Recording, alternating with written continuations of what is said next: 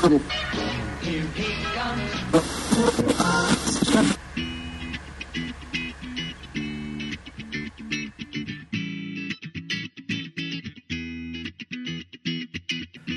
Hello, everybody. Welcome to another episode of the Throwing Wrenches podcast. This is Eric Stahl. And I'm Daryl Scott, and this is the auto podcast that's getting some national attention. National, and maybe even international, if we want to, quantify that correctly. Absolutely. What Daryl's talking about is we were reached out to by Carly Connected Car, a great little service and a great device that plugs into your car. We're going to talk a lot more about that in this show.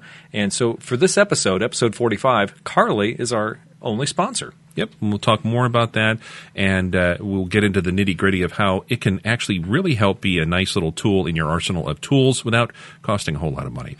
And we also like tools because we've got some projects. Both Eric and I have been working on a few things. We've been called tools in the past, We've been called tools in the past, but that's a whole other story. But it really is good to be back with you, and it feels like we haven't done a show in a while, but we really had kind of a double header with Dean Flumador. The Dean thing really sucked us in. So sit back and relax. Enjoy this episode of Throwing Wrenches. While you're doing that, you can check out mycarly.com. And also remember, we have this promo code, TWA15.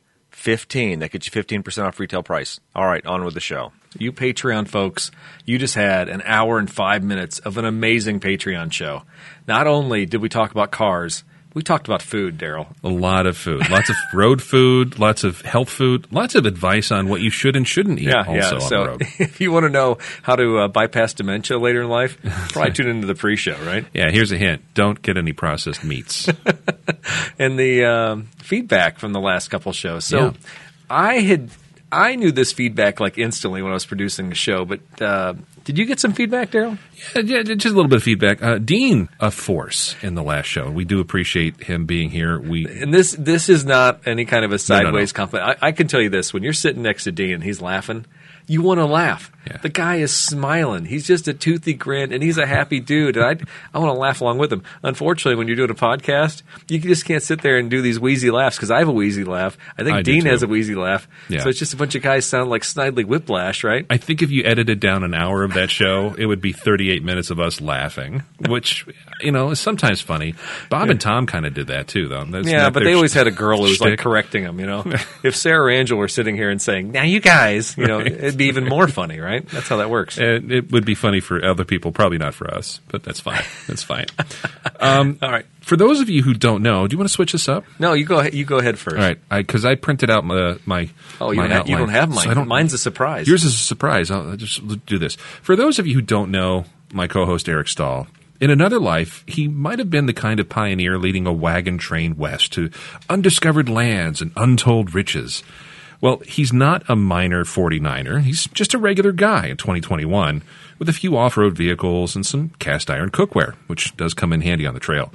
The man who had a Yeti in a cooler before Yeti coolers existed, he's Mr. Eric Stahl. Yeah, that's true. I never did purchase a Yeti, though. So, Did you see Sasquatch? You see a lot of things when you're out in the trail and you've had too much bourbon. So. You've seen some stuff. Exactly. And if you don't know my co-host Daryl Scott, well, he's got more cars to choose from than some of our listeners have undergarments. And when the Cars and the Coffees premiere in a few weeks, what will he choose? Could he make a spinning wheel for him? Maybe, come on, Vanna, spin him a letter, spin him a Volvo, spin him a Tahoe, or a Tundra. How many spots do we need on the Daryl Scott wheel of cars? That's Daryl Scott. That's a good idea. They do make a virtual spinner app online. Have you seen those? If you Wheel of Lunch. Wheeloflunch.com. Have you had that? Yeah. That's pretty great. Yeah, we put way too many choices on there. And it's still funny because when you make those and you hit them, you're like, I don't want pitas. I don't want this. Well, or they has leftovers. Yeah. Come on. Yeah. I'm not eating leftovers. The whole reason I put the Wheel of Lunch together is so I could find something decent, right? Who put McDonald's on here? That's boring. You want McDonald's? Yeah. Exactly. Thanks for listening, everybody. We appreciate it. Please, if you take the time and share that on the local social media sites and Facebook, LinkedIn, Twitter, Instagram, TikTok, Snapchat. What am I missing, Daryl? Have I got them all? I don't know, Vine. We need to do more video content. That's what we need. We used to do some video content. I think wintertime is an ugly time to do video content. Yeah. So maybe this summer during the car shows and stuff we'll do more. Plus, Spielberg stopped returning our calls. Yeah, he and, did. He did. But I did actually do a really cool video using my iMovie app of my trip out to Sedona, and I'm more and more amazed at this iPhone 11. This thing spits out videos. I'm like, man, I would have spent 2 hours making this friggin' video. You know, it just like randomly grabs the media, and I slide it and edit it and do whatever. Yeah, but still, it's pretty easy. It's slick. It does look nice. Yeah. And put a little soundtrack on there. I was going to say the music helps boom, too. Boom, boom. Yes, can't beat it. All right. Now, speaking of reviews and speaking of sharing on social media, I would like to point out that we did not get any new reviews since the last time I begged for them for iTunes. But I did look back when I was checking for those reviews, and I saw we're at a stellar 4.8, Daryl, out of 5. I like those odds. Yeah, that's pretty good. But it would be total 5-star, except somebody put a 2-star review in there. Somebody dinged us. Somebody dinged us with a 2-star. And so all I can ask, was it the Essentially Distant show where you and I tried to do a remote show, which was a train wreck? Or was it the Detail Peoria show where possibly the production wasn't perfect and Matt Carter didn't get my John DeLorean movie quote? You know, that's a whole thing, though. I think we need to pull up a highlight from that show just for future reference at some point and just drop it in. I don't know if we'll do it here or maybe in a future episode just to embarrass people. But I don't know. They didn't leave any other identifying remarks. I mean, not identifying remarks. We don't care. No. It's anonymous. Nobody cares. But I want to know who left the 2-star review. Exactly. If they're from Peoria, we're after you. You're done. No, but seriously, they didn't leave any comments other than just 2 stars. Just a 2. Yeah. Man, we saw us. Maybe it was a slip. Maybe they meant to do a 5 and they hit it 2. Maybe they had a seizure right when they were hitting the review. We need the 5, really. Yeah, it happens to me on Yelp all the time. Just kidding. I don't know. I know there's thousands of people who listen to the show, and we do appreciate if you take a couple minutes. Just tell others what you think, even if it is a 2-star review. But let us know. Just tell us if you don't like something. We'll work on it. Yeah, exactly. Also, if you go, I was looking for more reviews, so I'm like, all right, I want to send out stickers, which I just sent out the sticker from the last one. I feel so bad. You know, it's one of those deals. Daryl, you're the guy who you're the doer when it comes to stuff. I'm the idea guy. I'm the guy like, hey, Daryl, we should do this. We should do this. You know, hey, I got an idea. I'm going to make a parody of John DeLorean. I mean, that's the type of stuff I'm always working on. Daryl's good at licking stamps, I think is what I'm trying to say. That is, I'm like my dad in the sense that I do like to go to the post office. Oh, do you? Oh, yeah. That's like a thing. Oh, got a big day. I got to run some errands. Got to go to the bank and the post office. That's a thing. I don't know. It just started happening once I turned Well, on my 40. quest for reviews, I ended up on a website called Listen Notes. I think it's listennotes.com, not sure which, but out of all the global audience, I don't know if you're aware of this, Daryl, we're 10% in the top 10% of automotive podcasts by global audience on Listen Notes. No kidding. I don't know what that means, but I'm going to take that as a good thing. Are there 10 other podcasts or 9? Well, even at 10, I'll take top 10. That means, we'll take that. We're in there. But no, seriously, thank you. Thank you very much for all the feedback everybody's sent over the years. It really has helped us to kind of focus in on what it is that we do here. And hey, we ain't perfect, but we have a good time, and we hope that you do too. We do too. Yeah. So that brings us to the project section of the show where we talk about things that we're working on in the garage. I think, this would be a great segue to talk about the Carly connected car.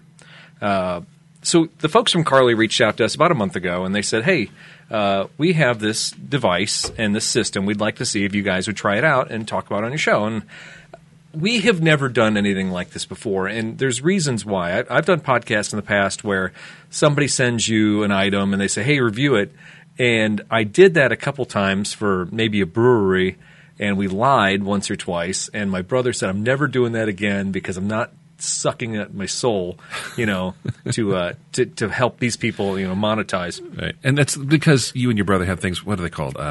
Ethics. Oh, morals, ethics, scruples. Yeah. So when Carly called, they emailed us, and very nice representatives talking back and forth with us. They said, we'll send you the device and just download the app.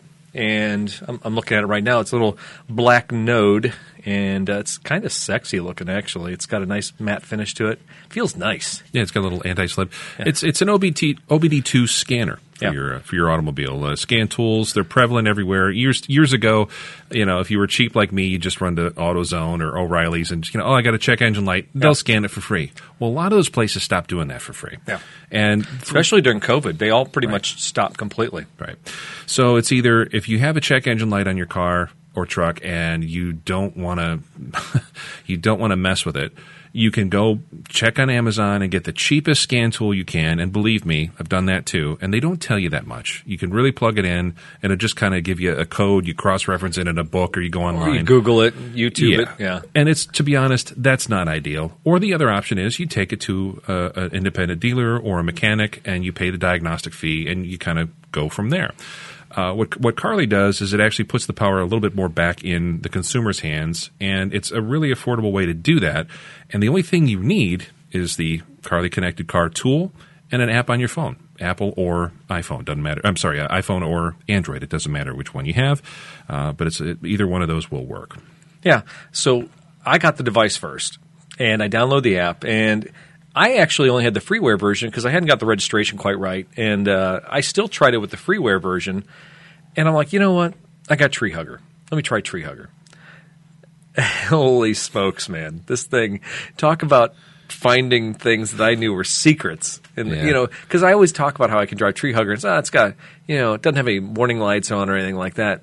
It's a good running vehicle, right? Yeah, right. But, I'm on the freeware version of this thing. And I hook it in there. Well, the first thing, I knew that this thing was working. The Carly device was working because it automatically went to my diagnostic mode on the screen of my radio of my truck. I'm like, I've never seen that unless you pat your head and rub your belly 3 times. You can't even make that happen if you try. Technicians have to go to the books, the hard books, and flip out the pages to find out how the heck to get into that menu page. So the Carly device, boom, pulled that up. Crazy. And then it saw, and the gal told me, she goes, on Japanese cars, it won't necessarily do that much. It won't, it's better for German cars and maybe some American muscle cars, stuff like that. I will tell you, on my Japanese 4Runner, it knew that I'm having a switch problem with my driver's rear door. And I knew that I've been having a problem with this because every time I'd open that door, the light wouldn't come on. That it would stick or whatever. Sure. And I'm like, I'll be damned. This thing, just like that. Full diagnostic. Yeah, exactly. It wasn't a matter of, the check engine lights on or this, that. I mean, this is really like deep diving into the car. I'm like, wow. Yeah. And then after I'd done that, then the representative from Carly called and said, oh, by the way, you don't have the full setup. I'm going to send you the code. And it was at that point, though, I'd handed it to you.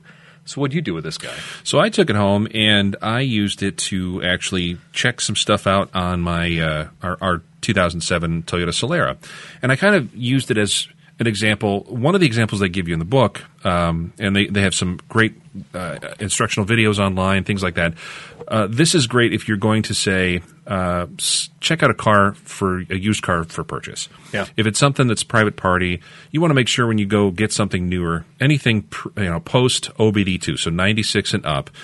It's so easy nowadays for people to turn off check engine lights or to ignore any kind of malfunction indicator warnings in any of the systems in cars nowadays by, I hate to say it, yanking a bulb. Yeah. That's still the old school way, the kind of the shady used car lot, like, oh, the check engine light's on.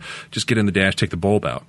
Because nobody is in their right mind, going to come into a situation like that, and they're going to bring, the mechanic and all this with them. It's like a lot of times, especially at a certain dollar range, if you're buying a $5,000 car for your kids, or kind of a secondhand vehicle for whatever you need, an old truck, something like that, you're not going to be spending tons of money. You're not going to take it to the mechanic and have them look it over. You're going to just kind of trust people at their word. In this day and age, you really can't do that anymore. So what Carly does is I took this thing and I thought, well, let's put this in. Let's scan the diagnostics on the Solara 2007. It's got 136,000 miles on it. And it's a little convertible that we bought last year from some friends. And we thought, hey, this would be a good opportunity to what would I look for if I were to scan this as a used car? So I plugged it in, and actually, car does not have any malfunction lights on the dash, anything like that. So I scanned it. Everything checked out fine. It does a full diagnostic scan of not only the emissions, the engines, control system, stuff like that, but also, as Eric mentioned, powertrain, electrical, all the body systems there. Now, you can also get in there and unlock or custom tune certain features. That was one of the things they talked about on the German cars, was that you could even like say you have a headlight setting that maybe you can't necessarily do yourself because you can't go through a touch screen on a newer car. You could actually change those settings with the Carly device on the app, right? Absolutely. One of the things that bothers me, and it's my wife gets on my case about this, but she's like, "Well, you just need to wear your seatbelt, and that's not a problem." If I turn the car on, no, here's just me, and I do obey all traffic laws and all that fun stuff. But the seatbelt chime is so annoying to me that when I'm pulling out of the driveway and checking the mail, and I don't have everything 100% buckled up, it just, that bong, bong, bong, that annoying seatbelt chime. What Carly can do is you can actually not only just turn it off, if you're one of those people who wants to just disable it for whatever reason, it actually has in the Solara and on the Tundra, I plugged it in my 2017 Tundra, you can actually adjust the volume of the seatbelt chime. Nice. That's which very nice. Is one of those little things like, if I had only the ability to adjust this one part. And that's what Carly does. Key fobs. Let's say you've got the Auto Express Down feature on your windows. A lot of cars you can actually, with the Carly system, go in and push the button twice on your remote and hold it, and the windows will all go down in the car. Now, besides just being cool, what's that good for? Let's say it's summer. Let's say you got a car that, you want to air it out before you put the kids in. You're not going to put your young son or daughter in a car seat in a 110-degree car. You want to cool that thing off. While you're inside, you just boop, boop, hit that button. You can program and tailor all those parameters with the Carly system. It takes 5 seconds with the app. It's super simple to do. And something else, Eric, did you get into any of the real-time data? I did not because my version, because I hadn't had the license, I couldn't do the streaming live data. Okay. That part's neat, too. If you're kind of a geek like me and you like to know, like, after a run with a truck and towing something, what is my transmission temperature? What's the trans fluid at? Nice. Is my trans cooler working? Did I overheat it? Something like that. With the Carly in the system, you can actually, on your phone, using the app, you can actually see in real time. You can see what your transmission temperature is, oil temperature. You can see a tachometer if your newer car doesn't have a tach. Oh, that's cool. The world is... It's endless possibilities. So everything you described there, and I'm not, I would say that I'm cutting my own nose off. This is like one of those. I sound like an infomercial. Like, oh, if you could do that, why would you come see me? Right. But realistically, customers aren't coming to see me with 10-year-old cars saying, I want to adjust the headlight, off time or something like that. Because normally those settings require the factory scan tool to do that. Right. In Toyota's instance, it's what, the TechStream software? TechStream, yeah. So you can buy a $15 scanner or a $50 scanner, and you can do a lot of stuff on those things. You can watch live data, but you can't actually customize the vehicle. Right. Yeah, so this is something that normally, and nobody's going to sit down with a technician in their car with that scan tool software and say, oh, can you do this? Can you do this? Hunters will come in and say, hey, I want to have it so that I don't have that chime when the headlights are on or whatever. When I pull up to my hunting spot, I don't want that. Right. We'll do that, and we'll knock out the seatbelt chime. But it's a charge, you know. Yeah, because and rightfully so. I mean, it's time that you're taking to customize a vehicle per customer's request, and you're using expensive tools to do it. So it's not like we get that stuff for free. Carly has experience, just a little bit of a brief history on the company, primarily in Germany and Europe with BMW, Volkswagen, Audi, things like that. And there's a little bit more tuning functionality, custom tune parts with those particular vehicles. With a lot of the other cars globally, I think it's more of a diagnostic and small custom tune tool. Mm-hmm. What I use this for is information. It kind of puts the knowledge back in your hands. I'm kind of an old school guy. I grew up with carbureted V8s and very simple 6 cylinders and stuff like that. When the computers started getting involved with cars, I thought, well, I don't want to have to buy all these tuners and all these custom components. I'm just going to take my stuff in and just deal with it. And I still do that when it comes to huge repairs. But to be honest, if it's something on that Solara where it's a weekend toy, it's a seasonally driven car, and it's one of those that I'm not going to put tons of money in. It's going to be a safe, reliable car my wife and I can drive. But I don't really want to go in and everything just take it to the dealer every time it needs some work. Yeah. This puts some information in my hands so I can say, oh, it's running rich on this particular, catalytic converter. This side, this bank is running lean. This side's running rich. Maybe I need to change the O2 sensor. Or maybe I need to, do a tune-up and check out the compression on this side. That is what I liked about the Carly. Is it's super intuitive. super easy to use, and within, I think, 5 minutes, I had the app on the phone, everything registered, and even with a not-so-good 4G data connection, I was able to do everything I needed to do, and I really liked it. And I think a lot of people, if they got their hands on this thing, well, actually, since this is the first time I've seen it since I gave it to Daryl, so now I kind of like want to go through all my cars and check everything. Sure. Like I said, the 4Runner, it just kicked me right in the shin, like, ha ha, listen, sucker, you're not fooling anybody with this thing, you know. Well, and mine came up and said this vehicle might be unsafe or something. Did it say potentially unsafe? Yes. I did have one. Mine had 14 issues. 14? Tree Hucker had 14 issues. I had two small ones that caught in the Solara because of it was like a electrical, like a switch thing on with the power brake booster or something. I have to look it up. I did some screenshots. I'll put it in with the post. Yeah. Nothing I needed to worry about. But it does also tell you what I liked at the end. Did it get to the end where it tells you how much money you saved in like diagnostic fees and repairs? Oh, no, I didn't see that. There's all kinds of neat little things you can unlock with that. So definitely worth checking out. All right, so it may sound like we're shilling for Carly, but here's the deal. It'd be one of those things like I was talking about earlier about having a little bit of integrity. This was actually a lot of fun. Yep. I am so glad that they sent this to us to play with. It was enlightening in some ways, and actually, if you have a car that's 10 to 15 years old, you know, you're probably not investing the time and, like I said, going to the shop to get these things checked. This is kind of a neat way to do it.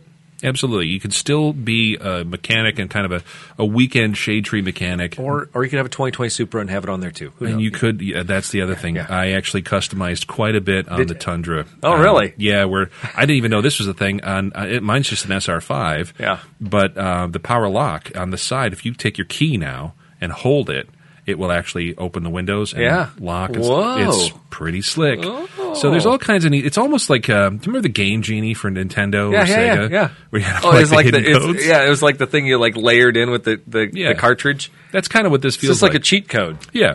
All but right. I will say, too, for folks who have any questions or concerns about, is this going to blow up my motor or something like that? No. Every parameter that Carly changes, it's a factory parameter. It's a factory parameter. Not only another thing I want to point out is it does take a snapshot of everything's original settings. And much like every other computer where there's non-volatile memory, you can flash it, reflash it. If for whatever reason you make a change and do some custom tuning that you don't like, you can actually revert it back to the original settings, and it's like nothing ever happened. So that's kind of your fail-safe. Definitely worth checking out. If you're interested, learn much more about this product than Eric and I could even tell you at mycarly.com. That's www.mycarly.com. And Eric, we have a little discount code. We do have a discount code, and we'll repeat this towards the end of the show. Again, it does.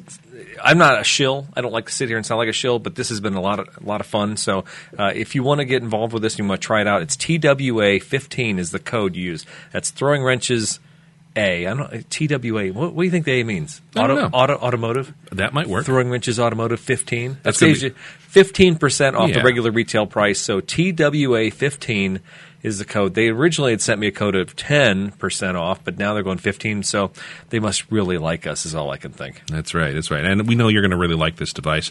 Let us know if you have one of those out in the field. Yeah. And I will say this. These things are popular over in Europe, not really such a big market here in the States yet. I think once people get their hands on this and really have the app in their hands, they're going to know this is so much better than the cheap little things you can get on Amazon that just turn your lights on and off. This actually tells you what's wrong so you can go fix it or take it professionally to that next level where you need to. Yeah. All right. So like I said, we'll give you that code later in the show as well, but check it out, mycarly.com. Projects, Daryl, I don't want to drag this thing out here, but did you know I took a road trip? I heard a thing or two. You might have put some more miles on another Toyota, and this was a different one. It was. Right? Well, actually, this is the same truck I drove out in the Mojave Desert. Okay. 2 years ago or 1 year? I can't remember now. Time flies. So I had to work trip in Phoenix, and I flew down to Mesa on Allegiant. $170 one way. Dude, it's such a bargain. Allegiant is ridiculous from Peoria to Mesa. And I was down there, and I said something to Mr. Ford. I said, hey, I'm going to be down that area. And I talked to my buddy Don, Patreon subscriber Don, and said, I'm going to be in the area. We want to meet up. Maybe at spring break we can go do like some trail run or something like that. Nice. Knowing that Mr. Ford had an FJ sitting in Winslow, Arizona. Like the Eagles song. Yeah, actually, we talked about that too. Anyway, in my small pea brain, Phoenix, Arizona, Winslow, Arizona are like super close. Even though I've made that drive once, I should know better. Don had to take me to Winslow after my meeting on Friday afternoon. So we got there at like 5 or 6 o'clock that night because 3.5 hour drive later, that's what ends up happening. But anyway, there was snow in Sedona like crazy. We go up through the mountains. We get up towards Flagstaff and make the right to go to Winslow, and there's snow everywhere. A buddy of Don's named Vince had gone with us, and he was in a Jeep. He was going to basically nail down a camping spot for us, and we were going to drive up to Winslow and get the FJ. They had taken snow plows and pushed up all the snow to the gates to the entry of the park. And they were not letting anybody camp out or anybody even go into the park. There was cars just like lined up, and I'm like, this sucks. So we get to Winslow, get some provisions, get some beer, get some food, and we're going to head out the trail. So there was the Little Painted Desert Park, which is north of Winslow. Beautiful spot. According to iOverlander and Gaia, there's some mapping software we use when we're going out in the field. There's camp spots. There's basically loose places where you can park your car and you can spend the night and nobody hassles you. We got out there. It's 50 degrees. It's blowing. There's no trees. Like this could be the worst spot in the world. Because I'm ground tent camping, and Don has a rooftop tent, and Vinny is sleeping in his Jeep. They were nice enough to say, you know what, this is not a great spot. I would have done it. I would have done whatever I have to do, because at that point it was 6 o'clock at night. You're kind of feeling it. And when you're in Arizona, if you're 6 o'clock at night and the sun's going down another hour, I mean, everything's an hour drive at least, right? Yeah. So, and for folks who aren't familiar with Winslow, Flagstaff, this is up in the mountains, right? Yeah. This is up north. So when you leave Phoenix, you head north, and I can't remember the name of the road. Is that 10 or so? I don't. Whatever road goes to Flagstaff, you end up going up to an elevation of almost 8,000 feet to get to Flagstaff. Okay. Well, 7,000 feet is Sedona area, and so that's already covered in snow. Flagstaff is covered in snow. Winslow, I think, you come down to 5,000 or 6,000 feet, but not a snow at that point. But it's cold, high desert, and that's okay. I had already sent my gear out ahead, so I was prepared. I had my four-season tent. I have a 0-degree down bag, and I've done this before. I've winter camped. You've been there before. Yeah, I talked about this before because I was talking to a friend. They're like, how do you do that? And I was talking to my dad, is what I was talking to, and I said, listen, Dad, when my son was in Scouts, the first year I figured out I don't want to be cold. So I think the first Christmas after my son was in Scouts, I got a 0-degree bag. Yeah, you spent the money. And I did. Right. Yeah, that was $300. Yeah. And the next year I got a four-season tent, and that was like $600. No, it wasn't. It was like $400. I mean, I got like $1,000 in winter camping gear. I can handle it. Yeah. That's not a problem. Anyway, we leave the Little Painted Desert, and we head down towards a box canyon. I think it was called Black Box Canyon or something like that. But it was getting to be nighttime, and we pull up there, and we're at 7,000 feet again, and there's snow. There's 4 inches of snow everywhere. I think you sent me the picture from that. Did I? Where, like, here, this is where we're supposed to sleep tonight. Yeah, I'm like, no. So it'd be one thing. Don just pulls up, flips his rooftop tent, climbs in. He's good. I mean, to his credit, he still stopped, made a fire. He has a little fire pit that sits above, the dude does it all right. Sure. He's all set up. I'm sitting over there setting up my ground tent in the snow.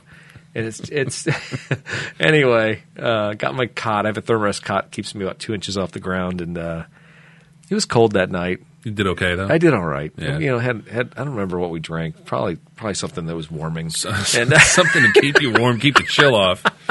And got up that next morning. I think it was another 4 inches of snow in the ground, man. And my tent was covered in snow. It was beautiful. It was picturesque. I have some of the best pictures. I mean, I love taking landscape pictures, but there's something about that being up in the timber, up in the evergreens, and being in the snow. It was beautiful. Different climate. It was pretty. My uncle went to school out at Northern Arizona in Flagstaff, so that's the only. Just hearing some stories, that's the only reason I kind of have a rough idea. Yeah. I'd love to go out there, and I know my mom would like to check out that place too, because it's just supposed to be beautiful country out that way.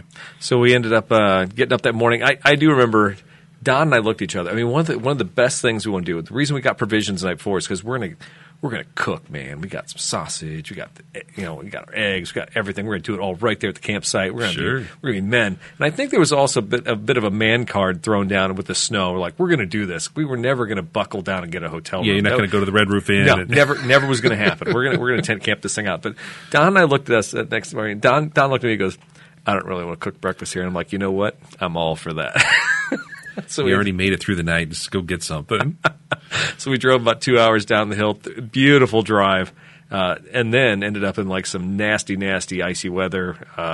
Saw a terrible accident. Saw it just horrible conditions, but got down the mountain and got a nice breakfast. And at that point, we decided, you know what?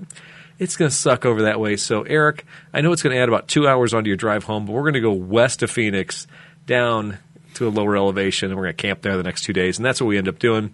Had a great time. It worked out. Let's talk about rigs. You had the FJ40. Yeah, so my FJ Cruiser. FJ Cruiser. Yeah. So it's a 2014. It's one of the last years. It's a metallic gray, but we had cloned the Ultimate Edition suspension, which is a remote reservoir Bilstein system on that.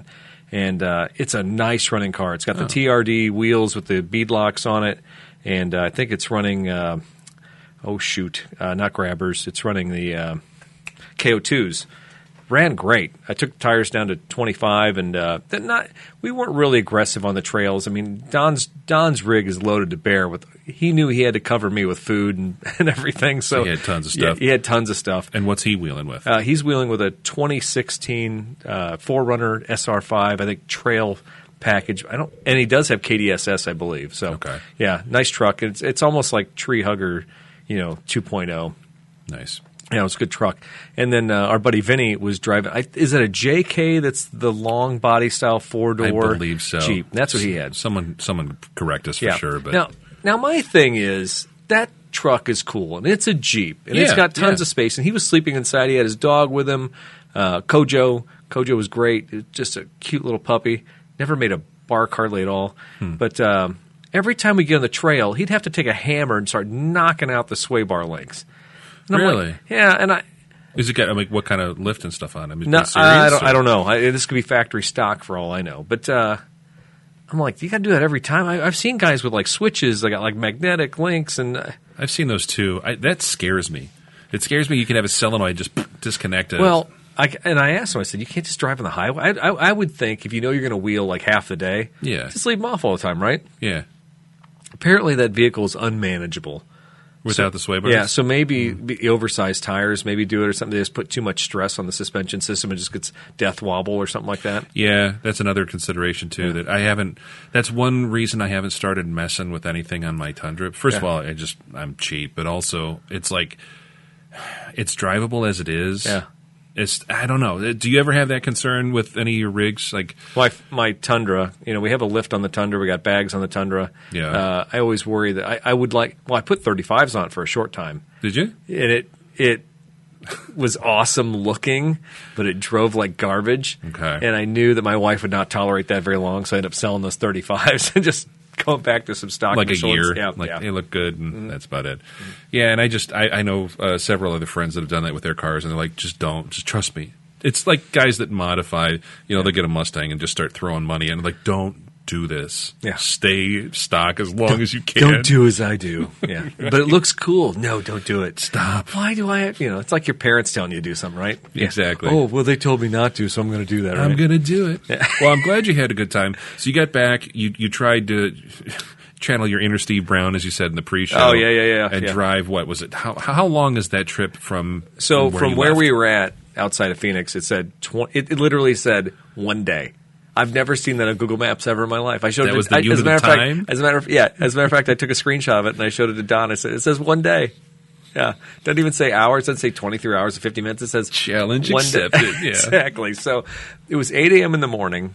Maybe it was 9 or 9:30. I don't remember what. But I thought to myself, you know what? I can do this. I can just sit and chill. We separated in about 10 minutes of getting off the trail, and I started heading up. But I mean, it was half the day later. I'm in Flagstaff, and then by the time I crossed in the Texas border, it was 4 or 5 o'clock in the afternoon. Get into Oklahoma, we're getting into 10 o'clock at night, and I think I was in Oklahoma City. It was about 1 a.m. in the morning, and I'm like, my eyes were bleary. There was construction. It was going down to one lane all the time. And I thought to myself, now normally what I would do if I was going through Kansas, if I was going through Iowa, I know there's rest stops. I'll just close my eyes for 3 or 4 hours, just take a little nappy nap, and just wake up and be good to go.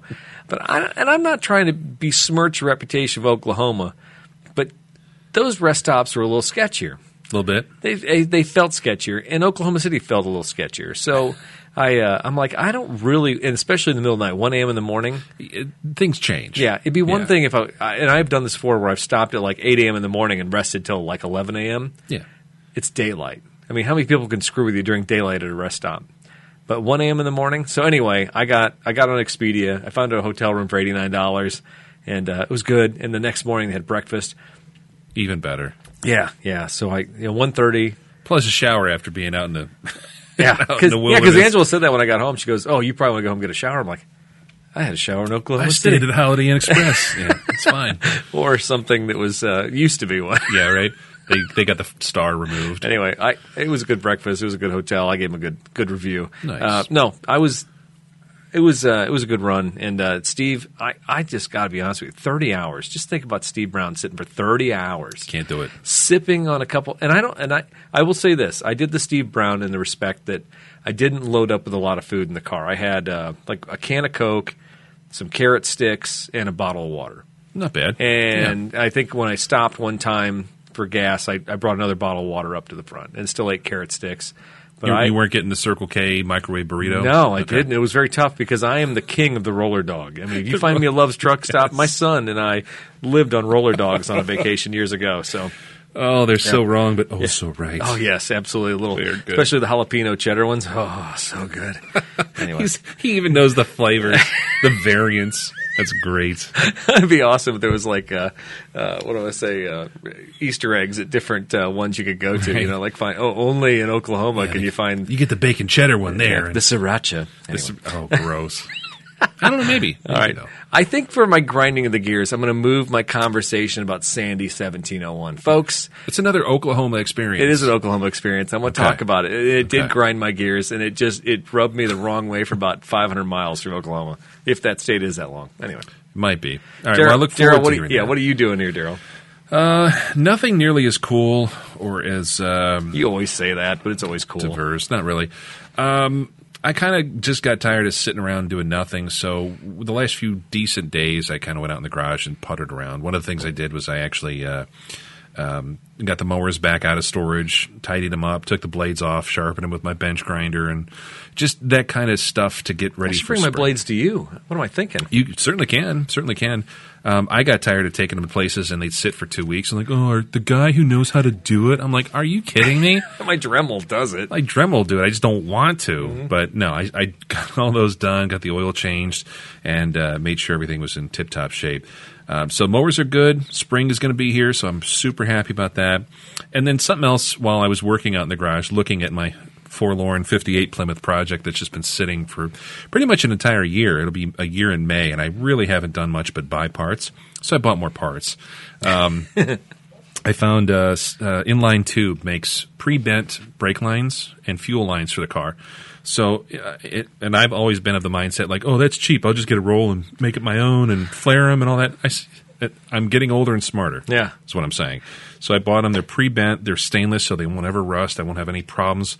So those are on the way. They should be here tomorrow or Thursday. And then I have no excuse when the weather gets nice for not starting to do something with it. And my first goal this summer is going to be to send the motor out, send the interior out. And while those are out and I got some garage space, I'm actually going to paint the rest of the chassis. Half of it's painted. Yeah. Go through the brake system, go through the fuel system, new tank, new lines, new everything. Holy smokes. That everything's ready to go when I get the motor back, and I can just put it together. That's the goal. I got wheel cylinders, I've got bearings, seals, all that stuff, shoes, master cylinder. So you think about remember those wire harness charts where they'd have like a pegboard, they'd have a drawing. There's got to be some place that basically bends those fuel lines or whatever kind of the same way, right? Like a giant template? I would think so. Okay. I remember years ago seeing those things at the wiring harness companies, or even when we went to Midas years ago. My dad had a 56 Chevy Nomad station wagon, and he just took it to Midas because they're like, we can bend it just like the factory. They had a card.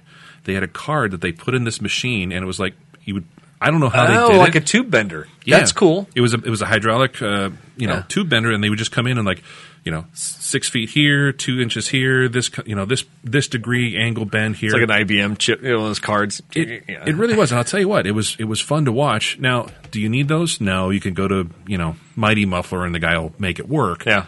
But just that kind of knowing that stuff is out there, why wouldn't you use it? Yeah. So yeah, inline tube. I highly recommend if anybody needs something. They have a website or anything? It's just inline. Yeah, I think it's called just inline tube or inline-tube.com.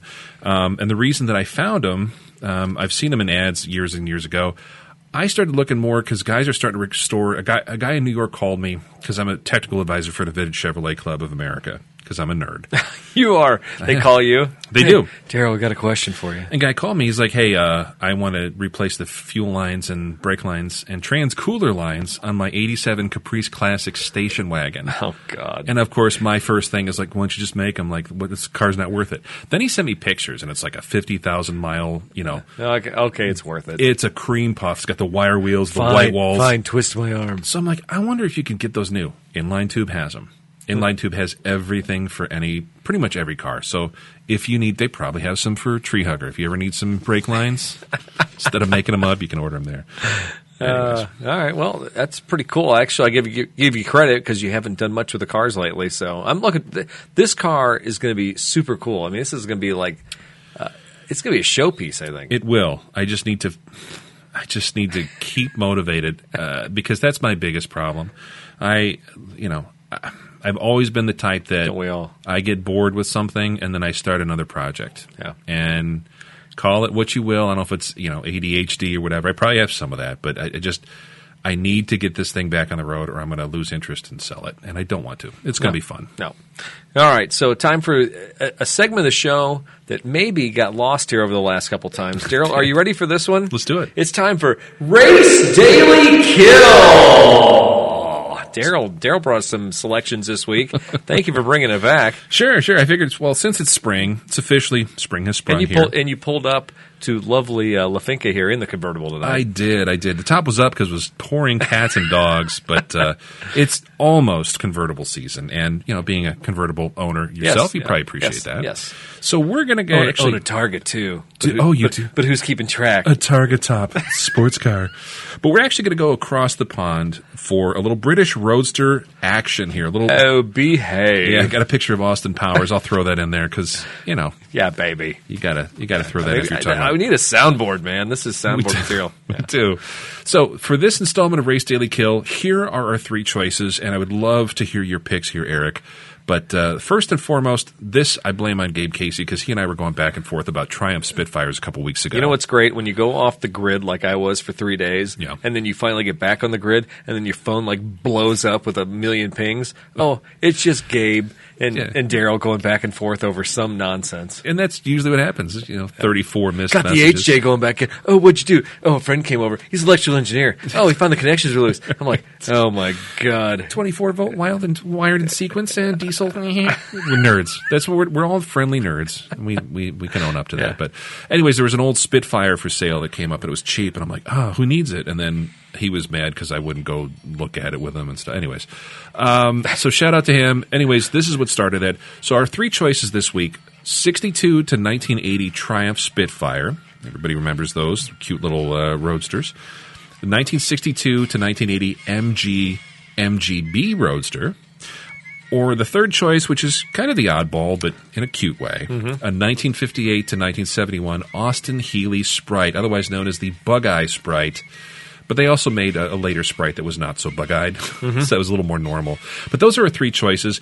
Original MSRPs on all of these are right around $2,000, give or take. And it's original, so the first year they came out, someone's like, well, in 1978, they were actually $3,500. Like, okay, fine, whatever. But this is, if we're going back to true roots, this is what we're thinking.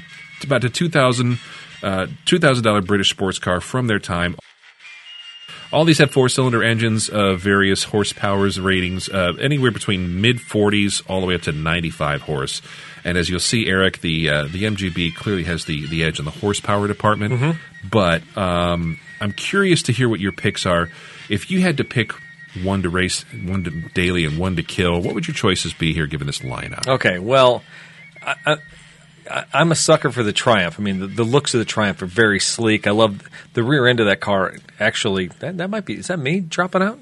That was this time. No, you know what it is. It's not the microphones. It's the headphone. It's the headphone. It is. All right. No reason to panic, folks. We're still here. The Triumph is beautiful. It has the long body. I think that car has an elegance to it that just screams daily. But the MG, I mean, realistically, that's the car that if I run this thing into a pothole and it all falls apart and falls through with rust, I'll get MG parts all day long, and I'll spend a lot less money than I will in that Triumph. And I learned from a couple shows ago when Triumph made that V8 engine that completely blew. That was made of glass. It was like just disintegrated. that I already have a virtual bad taste in my mouth from the Triumph models. So Yeah. I'm thinking that maybe the MG now is going to be my daily driver. You know, it's funny you say that because a couple friends have actually picked these up in the last couple years. Yeah. And they are still affordable. Yeah. And like you said, you can still get parts for them. And it seems like a lot of the ones that do pop up for sale are still very low mileage because around here in the Midwest, they're seasonal cars. They only get driven 6 months, if that. Yeah. So, But I'm going to keep sliding the scale here because realistically, if I'm talking about cheap parts and it's going to be a daily, well, I'll just make that my race car because I'm going to daily the Austin Healey because I'm going to tell you, those bug eyes to me are sweet. And I'm going to get everybody to look over me when I'm cruising around Peoria Heights and I go down to the, get some ice cream or something. I'm up there pulling into the pub or something, W. Sullivan's. I park right out front. It was, ooh, what's that? Ooh, yeah. It's my Austin Healey Sprite. Ooh, he must be rich. He must be rich. I paid $8,000 for it. So the Healey is going to get the daily driver, even though I know it's going to cost me an arm and a leg. The MG, I'm going to race like a fiend because, again, every time it falls apart on the track, it's cool. I don't care. I'll blow it up. I'll get an engine. Not a big deal. But that Triumph, she's going right down to the trash. Sorry, I'm killing the Triumph, Daryl. I didn't see it going that way for you, but that's why we do this. This is what this segment is about. Tell me, Daryl, what's your secret? What are you going to do? Well, I actually have an Austin Healey Sprite story, and it actually does involve. I was at a local establishment called the Fox Pub. Folks around here in Central Illinois know what that is. It's a great little place here in Peoria. But I was sitting outside. It was a nice day, and a guy rolls up in a red 58 or 9 Sprite. And he gets out, and it's just exactly like you're saying. A bunch of people are like, ooh, what's that? Ooh, that's a cool car. I like your car. This is a younger dude. I stole your story. And he's like, hey. It could have been me in my virtual land. It could have been. He's like, I bet none of you people out here know what this is. Oh, and then Mr. Hemmings Motor News. Like, oh, I know what it is. It's a 1958 Sprite. Yeah, it's nice to hear Bug Eye Sprite. And I'm sitting over here drinking like a Boddington's Pub Ale or something with a stupid hat on. And like a couple of my friends are with me and they just like look the other way because they're so embarrassed. You're like, oh, God, here we go. Dude throws me the keys. Whoa. He goes, take it for a spin around the block. I said, I don't, do you trust me? You don't even know me. He's like, you're cool. And I did. And I took it around. Do you know who this guy is? Had no idea. And you still don't know who he is? I do now. Okay. Yeah, he actually is a mutual friends, and he's there quite often, as I used to be as well. But it was a tight fit to get in there. But once I was in, I'll tell you what, all 46 horses. It was like a 948cc little 4-cylinder, tiny little thing. I'm a big guy. Once I was in there, though, it was like, remember the first time you got into an awesome go-kart? Not just like the crappy go-kart at the county fair, but like one that had some guts. Yeah. That's what this felt like. I was 10 years old, and I was behind the wheel of like the coolest little go-kart ever. And with a little glass pack buzzing around that strip mall parking lot where that pub is, I felt like I had the biggest smile on my face. And I had a picture. Matt, the Rixner, the owner of the bar, actually came out and took a picture. Like, I can't believe you fit in this thing. He took a picture of it. Screw you, Matt. I want a free beer. That's right. I actually, he said it to me. I don't know where the heck it is. Probably on a phone I dropped or something. But it was a great time. I love these cars. Having said that, getting in and out of it, just like any other small car, is embarrassing. I can't do it again.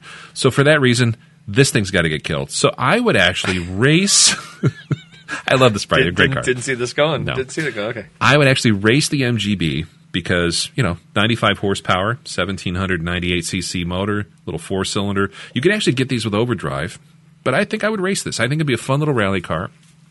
And as you said, parts are totally plentiful. I would daily the Triumph because, like you said, I think it's sophisticated. I like the long bonnet. Yeah. I like the boot, the sculpted back. It's the designer of this is if you look him up. It's Michelotti, who did a lot of just really cool sports cars of that era from different makes. It's a sexy little car, and my uncle had 2 of these things, so I had childhood memories of these things. I also like the little levers on the side of the bonnet. The hood flips up, and it's got these cool little polished chrome little latches. I just loved them. So I would do that, and I would have to kill the Sprite, unfortunately. It's a cute little thing, but it's a bug, and I'd have to kill it. So I think the one thing that's missing from the descriptors on here would possibly be wheelbase. Wheelbase or curb weight. I couldn't find curb weight on 2 of them. Okay, because I think the Sprite, I couldn't really put a relationship on that versus the MG. Yeah. To see, are they pretty close, or are they way different? I mean, is there 8 inches difference, or are they 2 inches different? I don't know. I would say there's a noticeable difference between that and the other 2. I want to say they're all under 2,000 pound curb weight. Yeah. I think they're all like between like 17 and 1,900 pounds, something like that. Well, congratulations, sir. You picked out some fine European convertibles. That was fun. Thank you. You actually surprised me with that pick, so that's good. All right, moving on to the next section of the show. We're going to move into the news, and we always start the news section with the international news. Daryl, let's add some insult to injury. Let's do that. Yeah. Renaissance Electronic Corp., one of the biggest makers of automotive chips, said a fire halted production in one of its Japanese plants. The incident may exacerbate a shortage of semiconductors that has already curbed vehicle output across the industry. The company said it's still trying to ascertain the amount of damage in the clean room of the N3 building at Hichidakana, Iberia Perfect, or whatever. There are no casualties. Clean rooms are designed to keep impurities from contaminating semiconductors, so fire damage has the potential to severely disable production. That's from Bloomberg. We'll share that article online. If you don't know anything about this story, go back to our last episode with Dean Plumador, and you'll know more than you should ever know about microchip production. Yeah, and if you hear anything saying chips are not being produced in this factory, in this country, that's just bad news on top of bad news. Exactly. That just exacerbates. That's been the big word lately. It does. Yeah, exacerbates. Yeah, I'm glad we picked a different word than iconic, or what was the other one last year? Unprecedented. Unprecedented. I was so tired of hearing that. In other international news, Lamborghini reported some record profits in 2020, even as its wealthy customers, especially in China, rode the global bull market. Isn't Lamborghini's symbol a bull? I think so. Yeah, it is, isn't it? Yeah. Is that like reporter humor? Yeah. Despite a mandatory factory shutdown of over 2 months during the COVID pandemic, the raging bull, again, of the automotive world delivered 7,430 Who's writing cars. this schlock? Oh, CNBC. CNBC in 2020. So 7,400 cars a year, and down only 9% from the record high in 2019. Sales topped 1.6 billion euros. That's down 11% from 2019. And the company said the profits increased to a record high as customers ordered more pricey and highly customized cars. I will say I've been trying to deal on a Lambo this year, and they've been particularly hard. I didn't realize sales have been so strong. That makes a lot of sense. Are you looking at Carvana? Like, can you just drop off my I got a Celica convertible to trade. Anyway. What do you mean you won't deal? Yeah. Do you know who I am?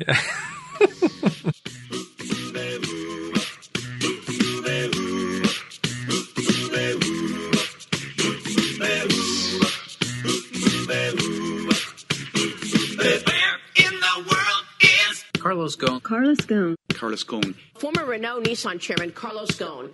All right, it's that time. It's Carlos Ghosn news. We did talk about the Taylor brother, or the Taylor father and son situation on a couple episodes ago. But Daryl, there were far more people involved than a couple guys from Boston in getting Carlos out of Japan. Wasn't just those two guys. No, according to the Associated Press, coming out of Istanbul, a Turkish court has convicted an executive of the Turkish jet company MNG and 2 pilots for migrant smuggling. I didn't even know that was a thing. Over the role of flying former Nissan co-chairman Carlos Ghosn out of Japan during his escape to Lebanon just over a year ago. The court sentenced them to 4 years and 2 months in jail, although their lawyer said they were not expected to serve the time in prison as they'd already been detained for several months. 2 other pilots and a flight attendant were acquitted while charges were dropped against another flight attendant. You know she was the narc, right? Probably.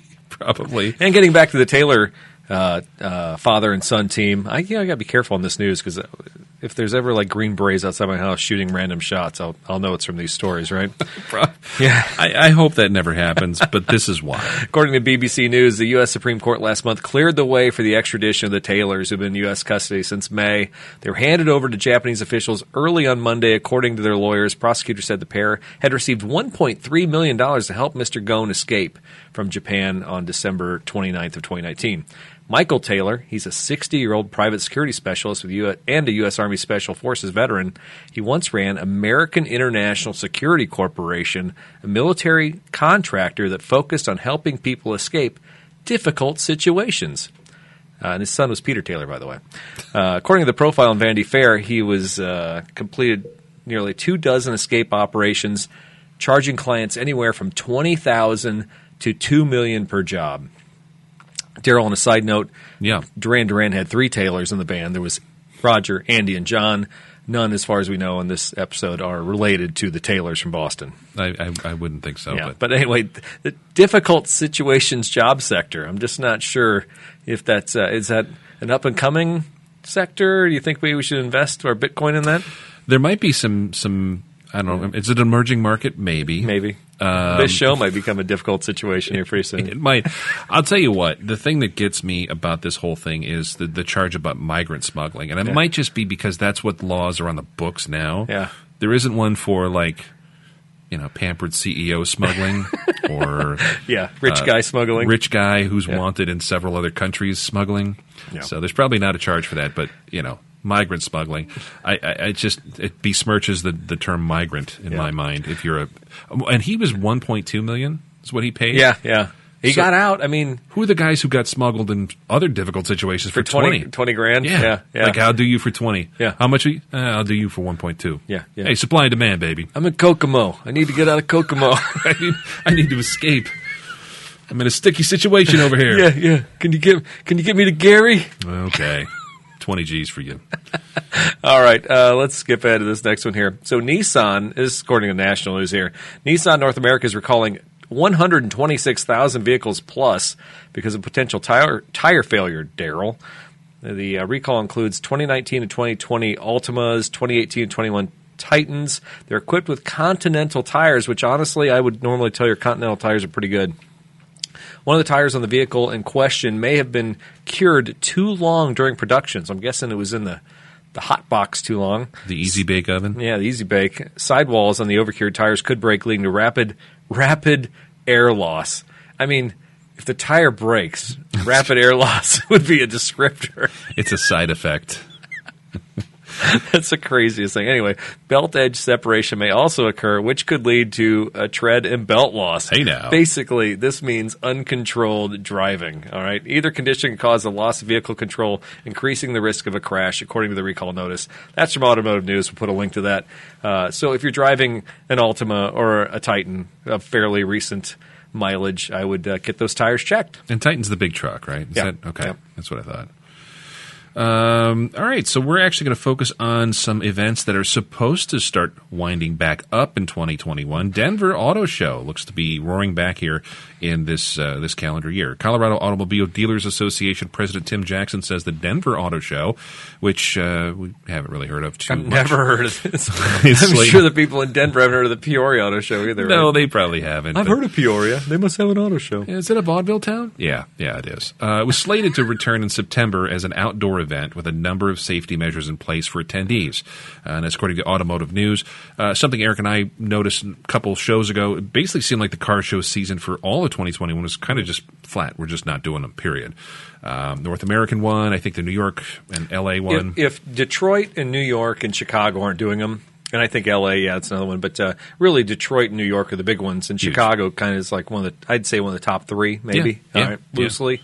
If those three aren't happening, I'm not sure what's going to happen in Denver. Good for them, but I just don't see Denver being that progressive that they're going to get that much traffic or, with social distancing is even worth the time. I don't know. And especially when a lot of the big manufacturers were saying we just aren't going to do shows, period. Yeah. And this was this is pre-pandemic. It was for cost reasons. And the show, I mean, the manufacturers who send the field reps out, they're licensing all these people to be out there. So at what point do they go, you know what? It's a Denver show. Denver and the dealers pay for it. Be like, Denver dealers, it's your baby. You do whatever you want, right? Yeah. You know what, though? If they do have some modicum of success with this, maybe that's a sign that things are getting back to normal, as we're seeing in a lot of other industries. The new normal. The new normal. Yeah. And speaking of the new normal, I just want to touch on this, Eric, real quick. Yeah, I want you to talk about this one because I cannot speak to this. It's bizarre. It's bizarre. So the other day I was flipping through some reviews online, and I saw something about a diesel Cadillac Escalade. I thought, that'd be kind of cool. I wonder who built that. Turns out it's Cadillac, actually, General Motors. Duh. After 4 decades, GM is actually betting that few mileage-conscious luxury barge buyers, all 300 of them, luxury barge, they're going to start snapping up their latest creation, which is the diesel-powered Escalade, the big SUV that costs as much as a house.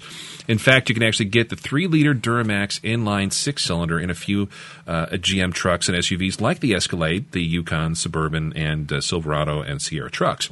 By all measures, that should do just fine. It features pretty stout casting, 277 horse, and 460 pound-feet of torque to propel the giant Luxo barge to highway speeds, all while getting a respectable 33 miles per gallon. That's strong mileage. It's really good. And I think they said city mileage was in the low 20s, like 21, 22, which is awesome for something that big. Now, what's the problem? Well, it seems like Americans are still clueless about diesel. Remember, we got burned back when GM introduced them, along with others, but big flop on GM's part introducing diesels in the late 70s to early 80s. I think you could get diesel-powered Cadillacs, Oldsmobiles, Buicks, Pontiacs, and Chevrolets from 78 to 85. They had a huge recall, class action lawsuits. My grandparents actually had an 81 Cadillac with that 350 diesel. Yeah. It was just bad news. Now, they wound up rebuilding them. I think they had, is it Perkins? Or gee, thanks. Caterpillar or Perkins diesel. Somebody went through and redid them. They put head studs in. And the rebuilt ones are still on the road if you're into that sort of thing. But this is also the same General Motors that pledged to end all diesel and gas vehicles by 2035 and become a carbon-neutral company by 2040. So, yeah, I guess diesels are cool now, but, don't look for an injector pump for your 2021 Escalade in 20 years because it's just not going to happen. I'll 3D print it with a metal printer, Daryl. I'll do whatever I want. Yeah. Oh, okay. Actually, I'll ask my kid to do it because I won't know how to run the 3D metal printer. Firmware update. What's this mean? Hell with it. I'm just going to buy my 80s Cadillac instead and put a diesel motor in it. I don't know. Interesting story. I had no idea that was a thing. I like this. This is Source Daryl. So did you make this story up or did you read it somewhere? I wrote all this. Oh, I understand that. I wrote it with my big words. There's some hot links in there, though, so you must have... Motor Trend. Okay. That's a Motor Trend link I'll put in there for... it's a review. It's where I got the specs. And then this is the Forbes article where they talk... Mary Barra was like... January. January's like, we're going to end... I didn't want to make a diesel, but they made me. Yeah. Well, that's the other thing, too. GM historically has fumbled because they've come back with diesel motors. They had a diesel-powered Chevy Cruze. Great running car. Well, this Colorado truck, everybody loves. I mean, they talk about loving it, but I've yet to really see any of those in the action. And I was out on the trails. It's Jeeps and Toyotas everywhere. Right. I never saw a Ranger. I never saw a Colorado anywhere. Right. So, yeah. I know those exist, and there's some people that are super into it, but you don't see the aftermarket support right now, and you don't see GM and Ford. They're not advertising it. Yeah. Dodge had an EcoDiesel. Everybody knows the giant Cummins 5.9 or whatever it is now, 6.7, 6.4. Everybody knows the Cummins is the one to have. Mm-hmm. For a while, they started putting a small EcoDiesel, which I think was a Mercedes diesel, or now it's Fiat. Probably so, yeah. And that was a great thing. Same thing. You got a huge truck with 30 mile per gallon range. I think Ford even has a small 6-cylinder Power Stroke diesel in the F-150. Nobody's promoting that. I don't understand why. Because if you had the choice... Now, again, I'm not a huge diesel guy. I don't know anything about them. Ask Gabe. I don't know. I think the new diesel thing, though, with the urea and the emission standards, for how much you spend on them, I mean, you got to, spend $12,000, $14,000 more sometimes on some of these bigger ones? Yeah, there's premium, $7,900. And then the maintenance costs over the lifetime, it's not worth it. Yeah, to a lot of people, it's not. I mean, 33 miles a gallon, though, is pretty strong. Although the other day I was somewhere and I saw an off-ramp. There was 2 of those big giant urea buckets. They're like gallon jugs, just sitting there on the side of the road where somebody must have had a breakdown or something. I'm just like, that's really practical. You couldn't throw them in the bed of the vehicle unless it was a Cadillac. See, a Cadillac, you wouldn't want those in the back because you'd smell them. So likely, there wasn't a truck owner who did that. It was an Escalade owner. Absolutely. That's what it was. Scumbag. Now, if you want to know my extent of diesel expertise, you can ask Gabe Casey about my terrible troubleshooting abilities on diesels. Well, Gabe loves when we talk about him on the show. That's free advertisement. So anyway, yeah. So anyway, Forts. We'll throw some. We'll throw some sponsors in there. Anyway, local news. Actually, I pulled into a gas station somewhere in Oklahoma, and this is when I knew that I probably need to stop because I almost put methanol in my car. They get a meth problem out there? No, methanol at the pump? Yes, there were pumps for methanol. Or something. It were silver-handled pumps, and they were different. And I put my credit card in there. I'm like, and I looked at the handle, and it said pick what grade you want, and the grades were not. They were like alien language to me. I'm like, yeah, I'm in the wrong spot or something like that. Well, those hieroglyphics. What is that? Yeah. No, I tell you what. I know the altitudes they changed the octane ratings. Well, no, and I accidentally put 86 at one point in the vehicle, but it didn't. No check engine light came on. I'm sorry. She didn't like it. I'm sorry, Forts. No, but do they call methanol, or is that E85 out there? I don't. Maybe. What's the other one? E15 or whatever. That could have been that. Okay, because I know that's been a thing. I'll bet that's what it was. That 15 number sounds right. But anyway, it threw me for a loop, and at that point, I'm like. Then I went to Wendy's and I got a Frosty. I had to clear my head and get a Frosty and a Biggie Fry. Absolutely, man. Anyway. That's weird. Well, and I know methanol for turbocharged cars, there's meth injection, stuff like that, but I don't think they sell that at a pump. I think it's an additive. You just throw in a tank and keep your... No, this was definitely for pumping a whole vehicle full. Interesting. All right, local news. This came from the Detroit Free Press. A decade ago, he started a museum in Pontiac, Illinois, folks. It's a museum for Pontiac vehicles in Pontiac, Illinois, in the middle of nowhere. Well, all right, I gave the cat's out of the bag. The middle of nowhere apparently is Pontiac, Illinois, which I grew up near Pontiac. It's kind of an insult. Anyway. Is it the center of nowhere? It's the county seat of Tazewell, or Lincoln. Livingston County. Hello. Anyway, that's your old stomping ground. It is. Yeah, I definitely paid a ticket there once or twice. I think it is a jury duty too. Anyway, in the middle of nowhere, opening that small museum in a small town on historic Route 66. That's a road I used to travel long before Interstate 55 was even created. It brought visitors from all around the world. The admission is free, but many of those visitors still leave real money behind while ogling GM's dead brand. Now, the Pontiacpreneur wants to expand to a new museum in the other Pontiac. Tim Dye says Pontiac Transportation Museum that he's creating inside the former elementary school just west of downtown Pontiac, Michigan, can do even better than his original free spot. So I'm a little disappointed because he's leaving Pontiac, Illinois, to go to Pontiac, Michigan. But I always thought when I was a kid that, Pontiac, Illinois, that's pretty cool. Is that where the Pontiac cars came from? No, it's just a cool museum in Pontiac, Illinois. So, yeah. Never been there? I've not been to the museum. No, it's a popular place for car clubs and, people take tours and stuff like that. I've never been, but I think there's that. There's like a World War II museum. There's a couple of museums downtown, of them. Yeah. And then, of course, they have the Wall Dogs murals everywhere. Pontiac has really turned into a destination, I think largely in part because of the Route 66 connection. Yep. But then also it's a nice halfway point between like Chicago and, say, Springfield. I know Bloomington is. Yeah. But to be honest, but it's a real small town you can stop at because really, other than Dwight, maybe, Dwight, Pontiac, Lincoln. Mm-hmm. There's a few towns you could actually stop and have a burger. Yeah, and kind of check out the atmosphere. But yeah, there's not a whole lot. Definitely on my list of things to do. And I know that they have in May. I think it's back on this year, but they traditionally have like a red carpet corridor festival along Route 66, and I think it's from like Pontiac to like Bloomington, like Lexington, Towanda, like all those kind of towns along the way. Yeah. They all have something, and I think one of the stops is Pontiac, obviously because of the museums. Yeah. So. Camp Supper Tap, that's on Route 66. Oh my gosh, love that! Shout out, great place in Lexington, Illinois. And this story, Daryl, you tracked this down today just in time for the episode. Yeah. This is Pekin, Illinois news. If you don't know, folks, Pekin is like my adopted hometown. I love Pekin. So what is this? This is a story that I caught just moments before I came over here. Electric school buses coming to Pekin. The Pekin and Hollis school districts, I think that's somewhere in central Illinois, not sure where, that's on me.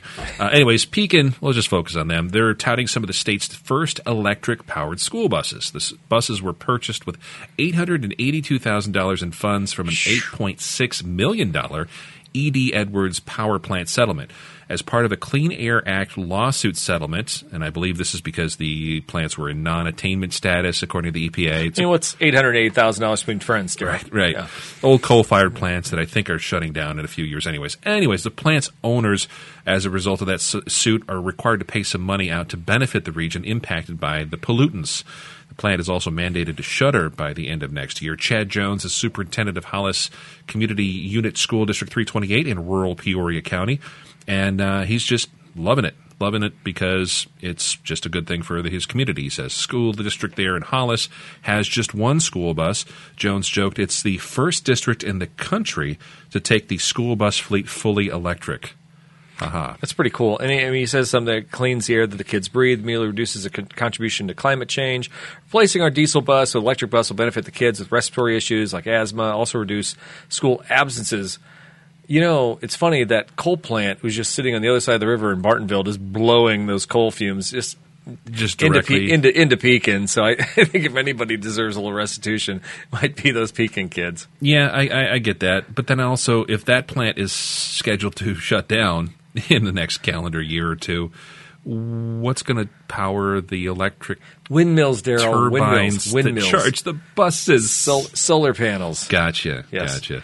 No, we actually, I don't want to speak for Eric, but I think this is actually something, a type of vehicle like a school bus is probably perfect application of an electric vehicle, don't you think? I mean, what's the difference between this and like the old style trolley car? Remember, the trolley car would run on electric, but then it would kick on to gas if it was on the lines. I mean, right. You would think, honestly, you could run an electric bus just on a small route, and so you plug it in.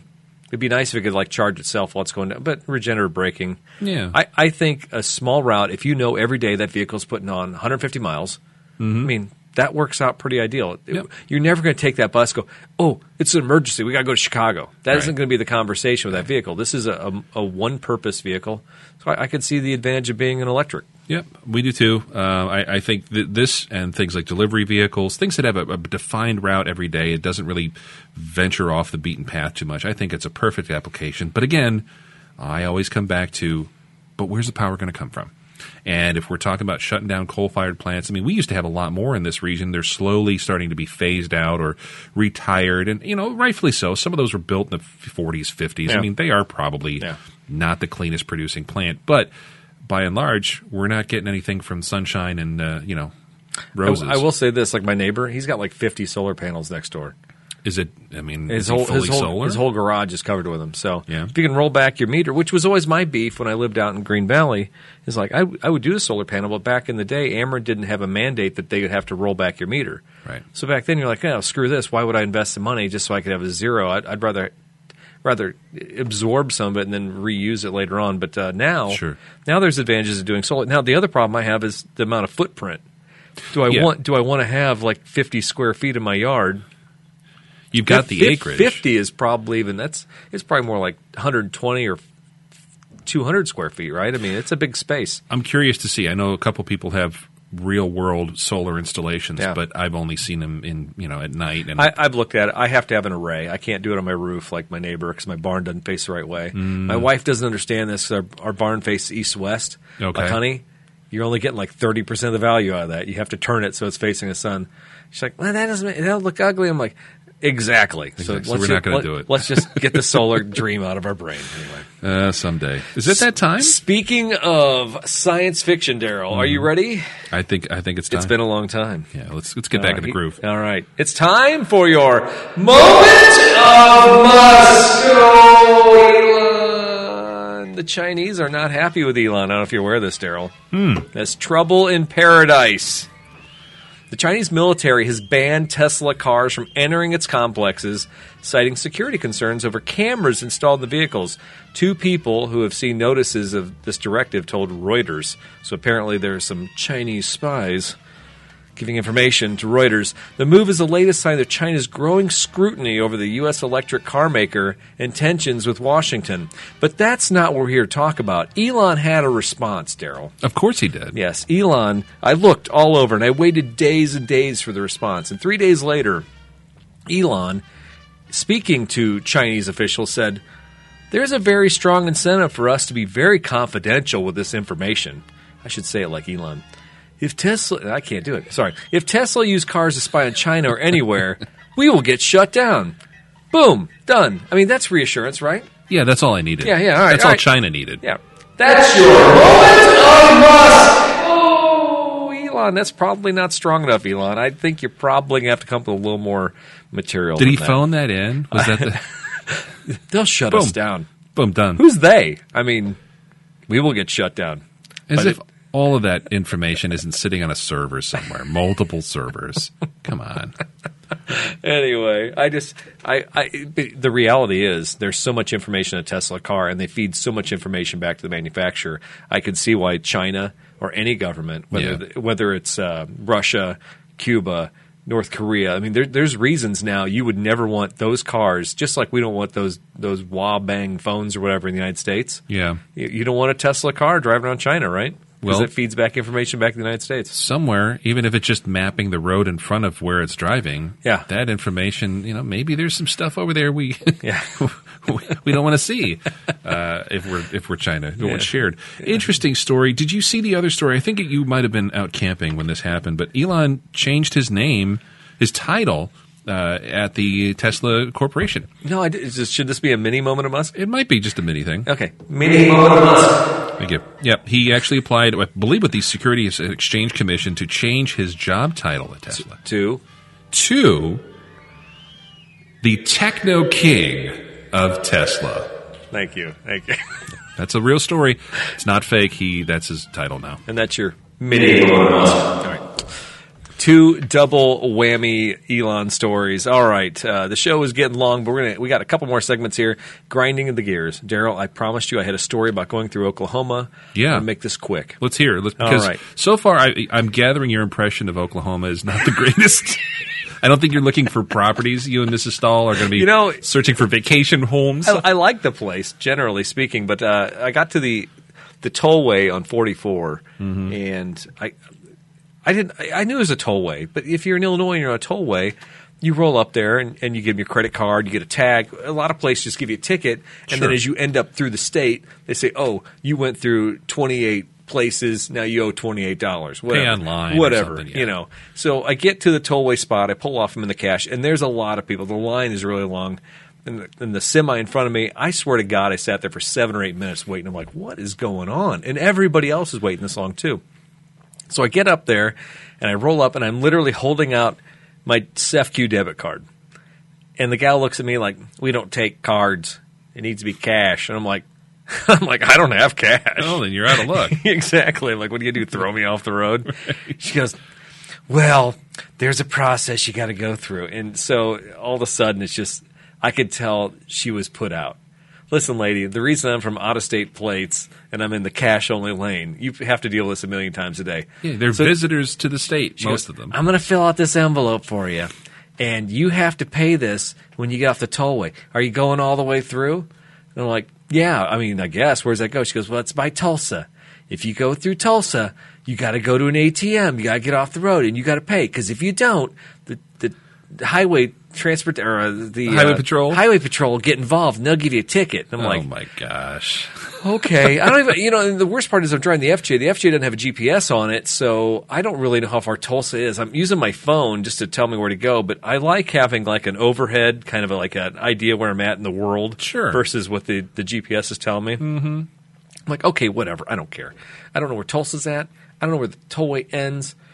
Just give me the thing. So she fills it out by hand. She writes my name. She writes my driver's license number. She writes down the car, the plate number. Because you couldn't be trusted to do that by yourself. Exactly. All right. And she goes, "You got to give this envelope to the whatever, but make sure you get off and get cash." Okay.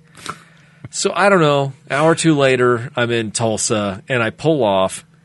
And I'm telling you what, the whole time I'm thinking to myself, you know what?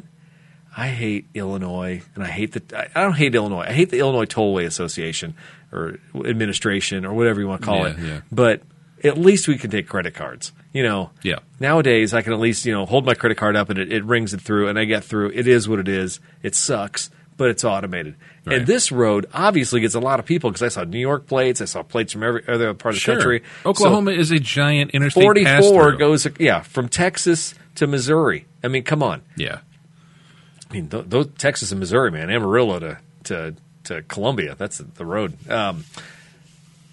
So I'm thinking every worst thing about Oklahoma and how much I hate this toll road. And I literally have lost faith in humanity that humans should not be doing this job. As a matter of fact, I'm just going to go through the automated station at the grocery store from now on because I'm going to self-checkout. Screw humans. This is where I'm at. Right. I'm hating this woman. And so I get off in Tulsa and I type in ATM. And if you take 44 through Tulsa, you end up in like the south side of Tulsa. It was kind of a weird spot. I put an ATM. Next thing I know, I end up at an ATM for Bitcoin. What? It was like a head shop with like weird drawings on the side of the place. I'm like, I'm not going in there. It says ATM in the back, and you keep going. It's in the back of an RV. I'm like, I got $20 in Bitcoin, which is probably worth $21 now. Yeah. Anyway, That's sketch. yeah. So I'm like, this isn't good. So then I found a Bank of America. So I drove up there. I mean, all told, I probably spent 25, 30 minutes off the road just to find an ATM because of whatever her name was. And so an hour later, I took out $60 because I don't even know how much a toll is going to be. I know she didn't write down the amount or anything like that. I'm like, this could be a $20 toll. I mean, you're going across the state. So I get back on the highway, Tulsa, and, a while later, I end up at the final toll booth. And again, I have hated on the existence of this woman that I met and the tollway system through Oklahoma. Hated them. I paid the $3 fee for my $60. I'm thinking I've wasted 25 minutes. Human beings suck. And I don't know why I travel without cash. But anyway, I get to the toll booth and I run into Sandy. Sandy number 1701 is her employee ID. On her badge? On her or name badge. tag? On her badge. And I saw it on her receipt too, so I could quantify that and verify it. But Sandy 1701 was sweet as pie. She reminded me of the secretary from Ferris Bueller. Oh, the girl who stuck she kept pulling pens out of her hair. Grace. Yeah. Grace. But she was so nice. She's like, oh, you got one of those? Okay, let me have that. And it's going to Did be. she call you sugar? Maybe. She goes, it's going to be $10. Do you have that? And I said, yeah, I pulled off. She goes, okay, well, let me do all this for you. I said, can I get receipts? She goes, oh, no problem. And she took care of me. And the whole time I felt like I was being nurtured by like a grandmother type person. I'm like, God bless her. Yeah. God bless Sandy. Why couldn't she have been at the beginning? I know. They need to switch places. They do. Sandy should have been there because all I could think of was, I hope Sandy gets a good pension. Sandy probably goes home to a nice husband and probably makes him dinner. And it's just like, I love Sandy. Yeah. Maybe I was punchy by that point. I'm not sure. But, Maybe. It might have been the 5-hour energy kicking in or whatever. Maybe Steve Brown gets this way. Maybe he gets a little Maybe. misty as he gets through the big runs. But bottom line is the highway patrol did not get involved. No, but there was You were not a highway fugitive. patrol people pulled over at the end, and so they were searching the car. It probably smelled like marijuana or something like that. Mm-hmm. But all I could think of was that first lady was dead on. You Yeah. know, that guy didn't have his $5, and that guy's getting pulled Here's over. his license plate. Go get him. What a weird situation in this day and age where you can order something at noon, have it by 3 that afternoon at your house. You can. They can't take a credit card. Yeah. At a toll plaza for guests. I can understand, like when they did the Hell, whole Illinois charges $2 or $3 convenience fee from our registrations. I think they'd be making bank just having that credit card reader, right? I absolutely do. Florida's SunPass, same way. I mean, you can pay and get what you need to do. To take cash only in 2021, I don't know. Maybe some states are a little behind. And it's not because of it's not political. It's just that gal's probably been rolled once or twice just carrying that cash bag back to the station. Think about that. Yeah. Think about that. There's a reason we don't carry cash all over, especially when you travel. Yeah. When you travel nowadays, what's the first thing you do? You just like, I'm going to use my credit card. I'm going to pay where I can. I'm not going to carry a lot of cash because stuff happens. I mean, and then if I'm at a gas station, there's slots. I mean, I can't have cash in my pocket because the next thing you know, it's all gone. Right. You were in Vegas this time, were you? Wait a minute. Anyway, I had a Sienna story I was going to tell, but I'm just going to put it this way. I had a customer call me today. She goes, hey, Eric, I'm looking at the new Sienna. What can you tell me? I said, well, Dorothy, I'm going to tell you this. If you don't buy a new Sienna right now, If you don't find what you like on the lot right now, you're probably going to be screwed by the time middle of summer comes around. We had a guy from California buy one, paid to ship it out there. We sold it sticker.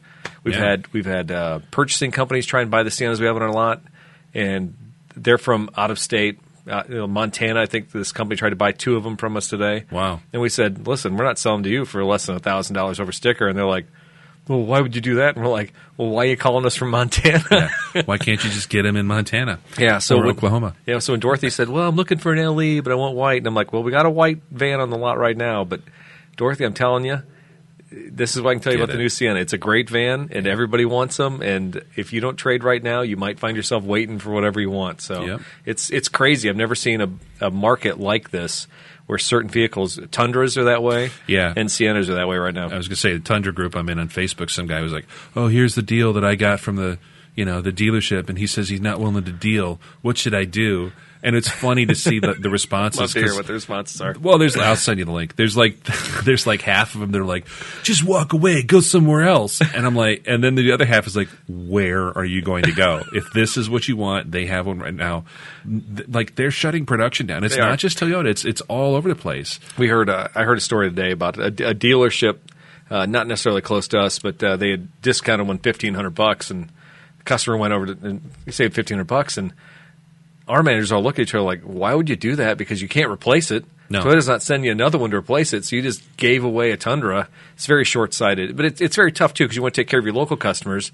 Obviously, you don't want your customers to leave and go somewhere else. Right. But it's a balancing act, right? Well, and especially look at the Blue Book value on used stuff right now. Used stuff is nuts. Oh, it's stupid. It's absolutely nuts. So, but like Dean was saying, you could get a decent money for your for your used stuff. You're not going to be able to find something new to replace it with. Exactly. So, yeah. That's why I'm staying in my house, Daryl. I was going to hawk it next week and make big bank. Yeah. Yeah. I was going to buy that Lambo. I was going to sell my house and buy a Lambo. You're going to order it. You just show up on the but Carvana trailer. They weren't willing to deal. I'll tell you what. I'm going to go to Tulsa, Lambo, and order me up one. All right. The final segment of the show, Daryl. You ready for this? Let's do it. Cars of the Week. All right. If you don't know what Cars of the Week is, this is where Daryl and I bust out the virtual wallets. We sit there and we dream dreams of cars that we want to own and we think could fit in our garage. Mm-hmm. But generally speaking, when we think about it really, really, really, really hard, they're probably not as good as the ones we already have. Probably not. And generally the wives don't agree with our opinions. I'm just here, to be honest, for this segment because of the theme music. That's why I like it. It's my favorite. I kind of mix up a little bit. I think it's been 2 different songs, but I'd like to find 70s game show songs like for this. Monty Hall. Any kind of bad 70s game show. Exactly. So this last week I found myself at Farm and Fleet in Morton. I was buying a battery for my tractor. And I saw a beautiful 80 Series Land Cruiser. It was gorgeous, and the wife was with me. I even snuck up and got a picture profile of him, and I sent it to Jake. And a total creep. But when I got behind him... Jake or you? I'm a creep, so I took a picture of it. So anyway, I got behind him as they pulled out. Beautiful black bumpers, gray truck, said Land Cruiser on the side. Everything's perfect. And... got behind the guys. I saw it said Arizona plates, and so going on back onto the interstate, we were going back into town. I got up beside him and I rolled down the window and I honked, and the guy lowered down. I'm like, "Dude, cool rig," and I'm sure my wife was like, So she saw the picture and then you did that. Oh, she was in the car when I did the whole time. Yeah, dude. Anyway, so it got me thinking a lot about this. You know, the 80 Series has been one of those trucks that I liked. I sold them back when I was a salesman back in the 90s, but I didn't really have an appreciation for it because they had the inline 6 and they were always kind of a dog. But as time has gone by, that inline 6 has shown itself to be a really strong engine. These vehicles last 300,000 miles all day long. So I went to eBay and I thought, what is the cheapest 80 Series I can find? And I found one that's $8,000 or best offer. It's a 1993 Toyota Land Cruiser, and it's a bright red, and it looks pretty clean. So, you know, on first vision, you're like, all right, this looks pretty slick. Yeah. It's in California. It's only 1,600 miles from home, which, you know what, I drove that the other day, so I'm good. Yeah, no problem. Yeah. Steve Brown's going to take me out there, he said. 1993 Land Cruiser. It's a 4x4. It doesn't have the diff lock option, which sucks. The collector's editions, the 40th anniversary edition had like the center lock and the front and rear lock, which is like highly desirable. And this is what, just kind of like push button? This is a basic, the e-lockers basically. Gotcha. This truck for $8,000 has 383 380,000 miles. It's Wow. crazy. It runs and drives very good. He's had it for 1 year and 6 months. He didn't put 18 months. He had to put 1 year and 6 months. It's got fresh paint. Fender flares are removed and deleted. You can see the original paint when opening the doors. See pictures. Painted because of faded paint and surface rust is what he said. So, Well, being a California truck, I could believe that. yeah. $8,000 for almost 400,000 miles, Daryl. That still seems cheap to me, though. These things usually command, you hear Land Cruiser, you're just like, oh boy, get the checkbook.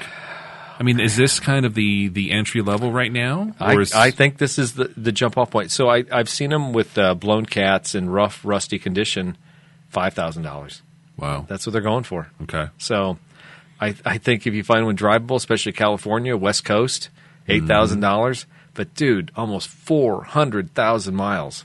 Yeah, but you can also probably find something with that motor here in the Midwest where the car's rusted out with less miles, maybe. Yeah, maybe. I don't know. It's a complete overhaul at that point. It's going to be interesting to see what time does to these. I mean, I think they're going to plateau and hang around this $8,000 to $10,000 range. But as gas gets to $4 a gallon or $5 a gallon, or you can't register these things, and I mean, what can you really do with this vehicle? I don't know. These are my high school years, and I remember there was a kid that I was in band with, and his mom drove one of these things. Oh, really? Yeah, and they bought it brand new. You remember all the band kids. I think there was a girl with a sob who was in your band. Yes, I do. Yes, I do. That's a whole other story. Did I go off on that one rant? Okay. Yeah. But this dude's mom had one of these things, and it was Might have been a first kiss situation or something. that was a Camry. There's a different story. But anyways, see, there's Toyota somehow in my lineage. I don't know what's going on. No, but I remember when his mom showed up in there, I thought, this is how I didn't know anything about trucks back then. I thought it was an Isuzu Trooper because that's what this kind of reminds me of, the old school Troopers. Yeah, the slider rear windows and stuff look a little funky. And I'm like, oh, that's cool, but it's Toyota, and I had no idea what it was. But theirs had like the leather, it had the gold, trim on it. It was super elegant, and I remember thinking like, wow, this is like the pinnacle. This is really cool. Forgot all about them, and then years later, I was watching Busta Rhymes videos on YouTube, and he actually drives around New York City in one of these for a video for a song called "I Make Sure Everything Remains Raw." Great song. Just look that up on I add YouTube. it to my playlist for March. But I think he drives around in a red one. So I have to send you that. Might have been this one. Might have been. Anyway, $8,000 or best offer. I have not presented to the wife yet, so I'll let you know if she says yes on this. Yeah, keep me posted. Yeah. It's not gonna happen. Why didn't you just track down the one you saw on Farm and Fleet and just give him a card and be like, call me if you ever sell it? Yeah, right. Dude, I told Angela, I said, that dude, there's $40,000 in that truck, at least. Easily. Yeah, I think really to get the body and everything up to snuff and do the paint and everything he did, he probably had $25,000 in it. Sure. And then another $15,000 in bumpers and all the little extra accoutrement. But that's the kind of truck that once you put that in there, you're like, this is for life. And he's going back to Arizona, so the body's going to rot out. See, that's the other problem here. Even if you put it in the garage here in Central Illinois, it could still rust out just from exposure to hot and cold and condensation, right? You'd be surprised. You could probably do okay, but you'd have to take some preventive measures. I only take it out in April, and I put it away in September. Spray it with what is it? Fluid film. Fluid film, yeah. Or wool wax. Is that the other one, or whatever that's I called? don't know about wool wax, but yeah. I don't know. Daryl, okay, so you've gone. Actually, you haven't gone this old in a while, have you? No. This week, I actually started looking at 50s cars. I looked at a 56 DeSoto that I kind of was hot to trot on, and then I was looking through it's one of those that had like 25 pictures, and the first 10, like, oh, that looks nice.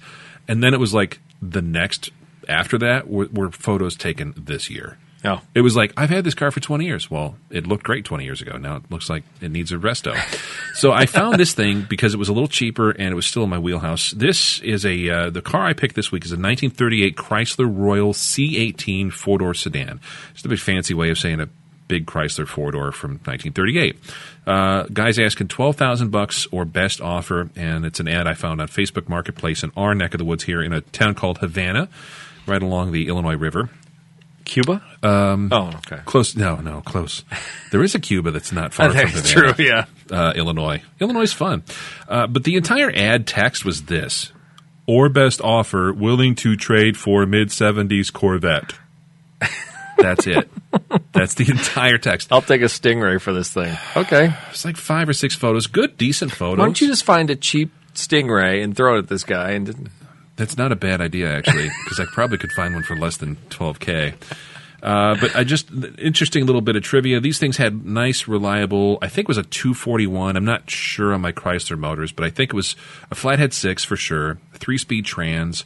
And I think this was built 1 year before Chrysler came out with what they call fluid drive, which was kind of a semi-automatic deal with the trans. It's kind of a mess. It works nice, but it's just extra mess. I don't want to deal with it. This is just plain. First off, when you say you don't want to mess with something, it must be really terrible because you mess with everything. Yeah, but this is, I don't know, anything they later called it like gyromatic transmission. Anything you throw like gyro or any kind of like old tech in the name of it, I'm like, I don't want to touch space. Did they ever use the word space or astro? No. Okay. It's like, I do remember, though, these cars, Johnny Carson's first car was a similar era Chrysler. Now, who knows that bit of trivia? Come on. Well, I found that it was at a museum it was the Imperial Palace Collection out in Vegas when Sarah and I were on vacation. Yeah. And out of they had like Lambos and Ferraris and, they had F40 up there and stuff, all neat stuff. And here, what did I geek out on? Johnny Carson's like 39 Chrysler Royal sitting on a stage because they had the original Tonight Show desk when he took over from like 1962, whenever he took over from Jack Paar. Yeah. But the worst part about that is nobody cares anymore. I mean, no. Yeah, I mean, nobody. No. Johnny Carson is becoming like a lost thing. Yeah, and if you say, I was up watching old episodes of Carson on Hulu or something, they're like, who? But no, I remember that because it was a light green color, and it was kind of a big frumpy sedan. I think he got it from his dad or his grandpa when he was a farm kid in Nebraska. And he talked about it quite a bit on his show over the years, that some of the execs at NBC took note of it. And then when he had his I don't know if it was 25th anniversary or something of hosting in the 80s. What do you do, 30 years? I think so. Yeah. I think he retired in 93, 90. Does that sound right? 92? Maybe. I remember watching the last episode, but I don't remember what year that was. Bette Midler. Yeah, but he always talked about it. So NBC actually they went to his hometown. I don't know if it was Omaha or somewhere. They went to his town in Nebraska and hey, do you remember? They went to 3 different places. Do you remember Johnny Carson growing up? Oh, yeah. Do you remember he had an old Chrysler? Oh, yeah, it's in so-and-so's garage. They found his old Chrysler that was like this, and they spent all this money to restore it, and they gave it to him as a present. And he kept it in his collection, and then right before he passed, he talked to Leno. Gave it to Leno, huh? He gave it to Leno. And so he gave that to Leno along with the old Tonight Show desk, the mic, the big RCA mic, and all that stuff. It ended up in the Imperial Palace collection, and I think it sold. Or no. It went back to Leno. Okay. Leno just parked it there for a few years. Okay. Yeah, interesting. And I saw that. I saw that, and I'm like, first of all, it's a unique car. It's something that was ubiquitous. Everybody knew it. Everybody knew about Chryslers back in the day. And now, people don't restore them. People don't talk about them. Just like Johnny Carson. He's kind of fell out of favor. For some reason, it's just legend. And I saw this for $12,000.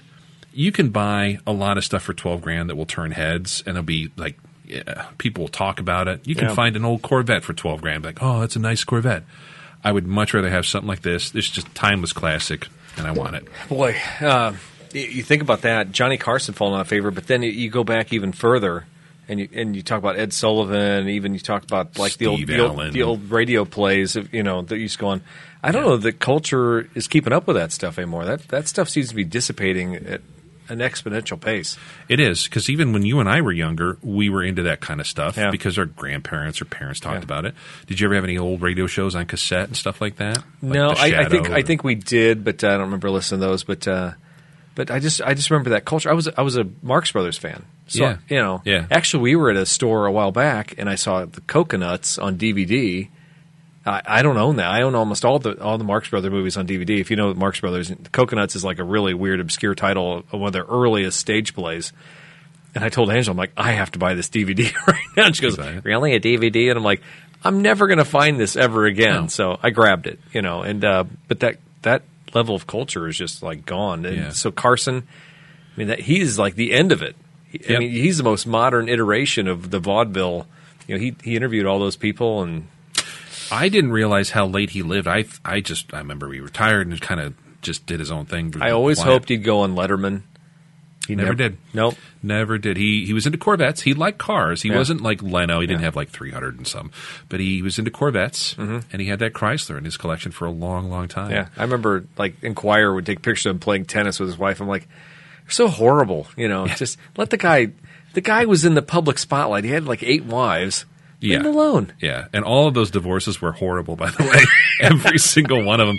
And if you ever watch, I was watching a lot of old Dangerfield. He laughs a lot about him. Anybody that did a joke about like, oh, my wife or whatever, he would just start living, my ex-wife, my divorce, my attorney. Yeah. He would, any divorce joke, he would just start howling. It's like, it hits close to home. Yeah, no, he was always, everybody's making fun of his wives too. Anyway, segue. Yep. Folks, thank you for participating in another Throwing Wrenches episode. We do want to thank our sponsor again, Carly Connected Car. Again, if you go to Carly Connected Car, go TWA 15. That's Throwing Wrenches Automotive 15. That'll save you 15% off of the package with them. We do want to thank them for their support. It was very gracious of them to reach out to us. Enjoyed this time with the device. It's pretty cool. Absolutely, and I do plan on recommending it and playing around a little bit more. My dad was even asking about it, like because they still have an old Saturn. Hey, what about this? Will it work on my 2008 Saturn? They do, yeah. Of course it will, Dad. I'll bring it up. We'll try it out. So, so thanks again to them, and we'll get back to normal features on the next episode. And thanks again for spending an hour with us. We'll see you next time. This is Eric Stahl. I'm Daryl Scott. Bye. How long was that bad boy?